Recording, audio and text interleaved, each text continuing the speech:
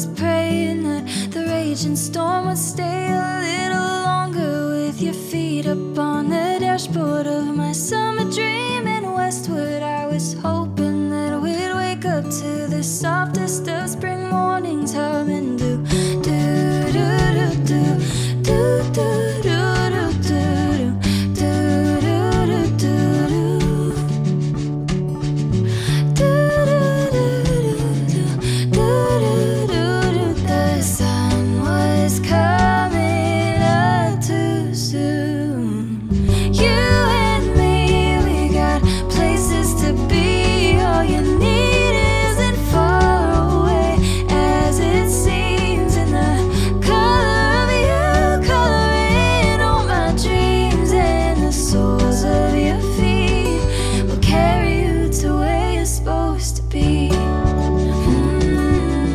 Welcome to the Hearth of Sapbush Hollow, chronicles and lessons from a life tied to family, community, and the land. I'm Shannon Hayes, and I operate Sapbush Hollow Farm with 3 generations of my family in the northern Catskill Mountains in upstate New York. I'm the chef-owner of Sapbush Cafe, a farm-to-table and neighbor-to-neighbor experience, open Saturdays only in our tiny hamlet of West Fulton. And I'm also the author of a few books, including Radical Homemakers and The Grass-Fed Gourmet. This podcast is the audio version of my blog, which can be found at sapbush.com or theradicalhomemaker.net. Our family just marked our 40th year in business at Sapbush Hollow. We've learned a lot in that time. This week, we're going to talk about the most important lessons. Lamb stew for the weekend's special simmers on the stove in the kitchen as I walk over to the cash register and sign into my meeting.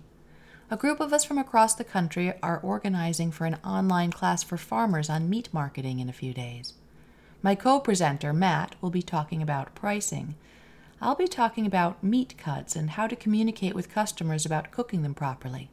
We chat for the better part of an hour, and the soup is starting to smell like it's almost finished. I'm eager to log off and wrap up for the day.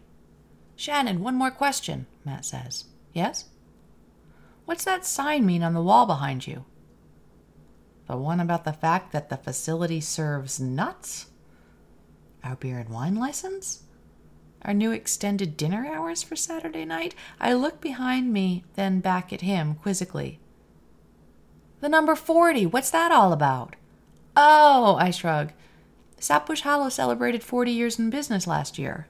Celebrating is a gross overstatement. It consisted of Saoirse and Ula drawing out those giant numbers and coloring them in last January. Not sure what else to do with them, I taped them up by the register. Celebration over. "Oh, please mention that during your introduction," one of the organizers urges. "These farmers will be so happy to know that." I nod and sign off after jotting her comment on my pad. It's so easy to forget the years. Days come, days go, problems come, problems go. We're still together. It's normal for us. But it's not normal. According to the U.S. Census Bureau, the average person in the U.S. moves residences more than 11 times in his or her lifetime. We've lived in West Fulton since 1979. The Bureau of Labor Statistics reports that the average number of jobs a person works in a lifetime is 12. I left grad school in 2001, and I've worked in partnership with my husband, mom, and dad ever since. Farm Bureau reports that farmers make up less than 2% of the population and receive a measly 15 cents out of every food dollar. The economics are deplorable, and our very existence is apparently countercultural. And yet, despite what the mainstream economy teaches us about changing jobs for higher pay, the secret to our wealth lies in staying put here in Schoharie County. Despite what our movies and Netflix series tell us about American family dysfunction, we're happy sticking together. Our ability to work as a family and devote ourselves to one place has been spiritually and economically profitable. The more I think about those 40 years, the more I want to change the content of my upcoming class. I want to push aside my explanations of beef cuts and meat science and roll something else out on these new farmers. I want to share a few secrets about what it takes to survive in family farming for 40 years.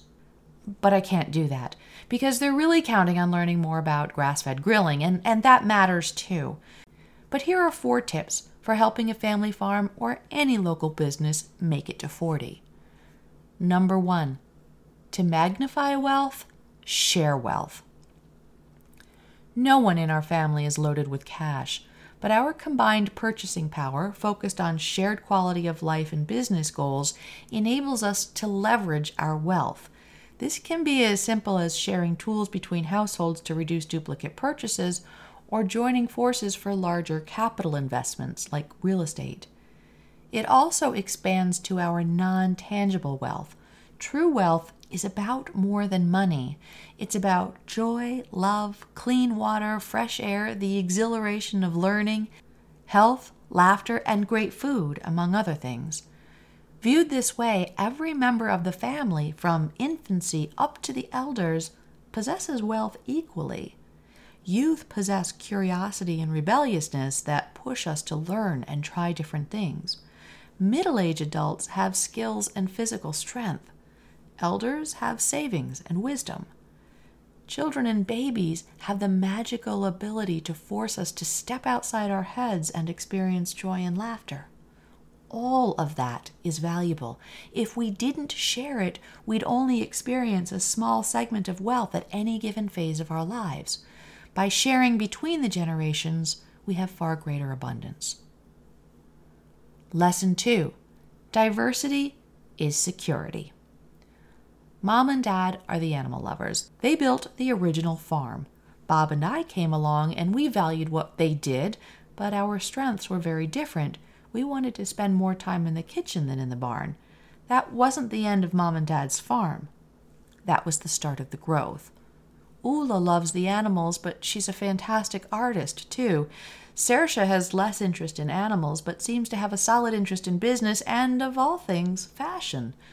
Our security doesn't lie in hammering every person into a version of Mom and Dad. It lies in our ability to keep welcoming the next generation and watching how their gifts and passions unfold to enable our family and business to adapt to the changing times. Every quirky talent can find a home here. It's just a matter of figuring out which way the business is going to grow. Lesson 3. If you're not growing, you're dying. The inference behind this adage is that if the gross sales and net profits aren't on the increase, the business is on the wane.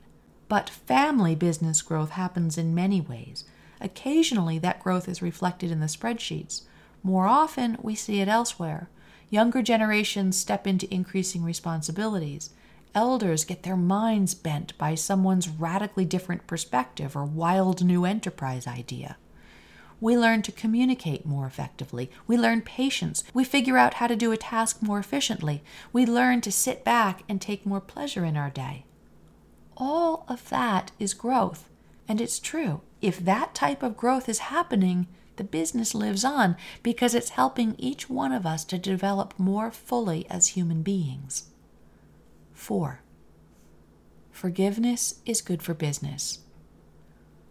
We have screaming matches, slam doors, give each other the middle finger. We tell each other no and proclaim we can't endure another minute together.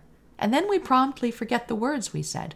We take turns making bad business decisions and find ways to shake it off and keep loving. We lose things and break things. That's all part of the game we're playing, which is why the ability to forgive each other and ourselves is so important.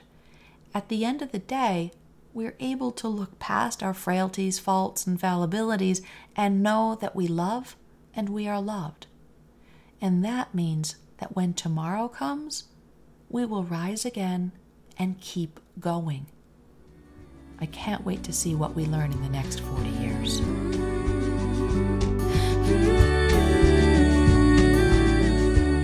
To learn more about our grass-fed meats, weekly cafe specials, wool yarn, all-natural wool bedding, our super cozy vacation rental, or our tender site, be sure to visit sapbush.com. There you can also find out more about my books or how to schedule me for a speaking event or a class. You can also just pose a question that you'd like me to answer on air. If you enjoyed this, I hope you did, please take a few minutes and leave a review. This helps other folks find my work. And if you could share this podcast with friends and family, so much the better to help get the ideas to spread. Thank you, folks. I couldn't do it without you. This podcast happens with the support of my patrons, and this week I'd like to send a shout out to Ann Scholl and Allison Friedman. If you'd like to help support my work and gain access to exclusive content, you can do so for as little as $1 a month by hopping over to Patreon and looking up Shannon Hayes. This was produced and edited by the sexiest man alive, my husband Bob Hooper, and the great music we're listening to comes to us from Emory. Thanks for listening and have a great week. Now the birds are singing about all the things they've seen over in the other countries, sowing seeds and reaping dreams, and I think that I am learning all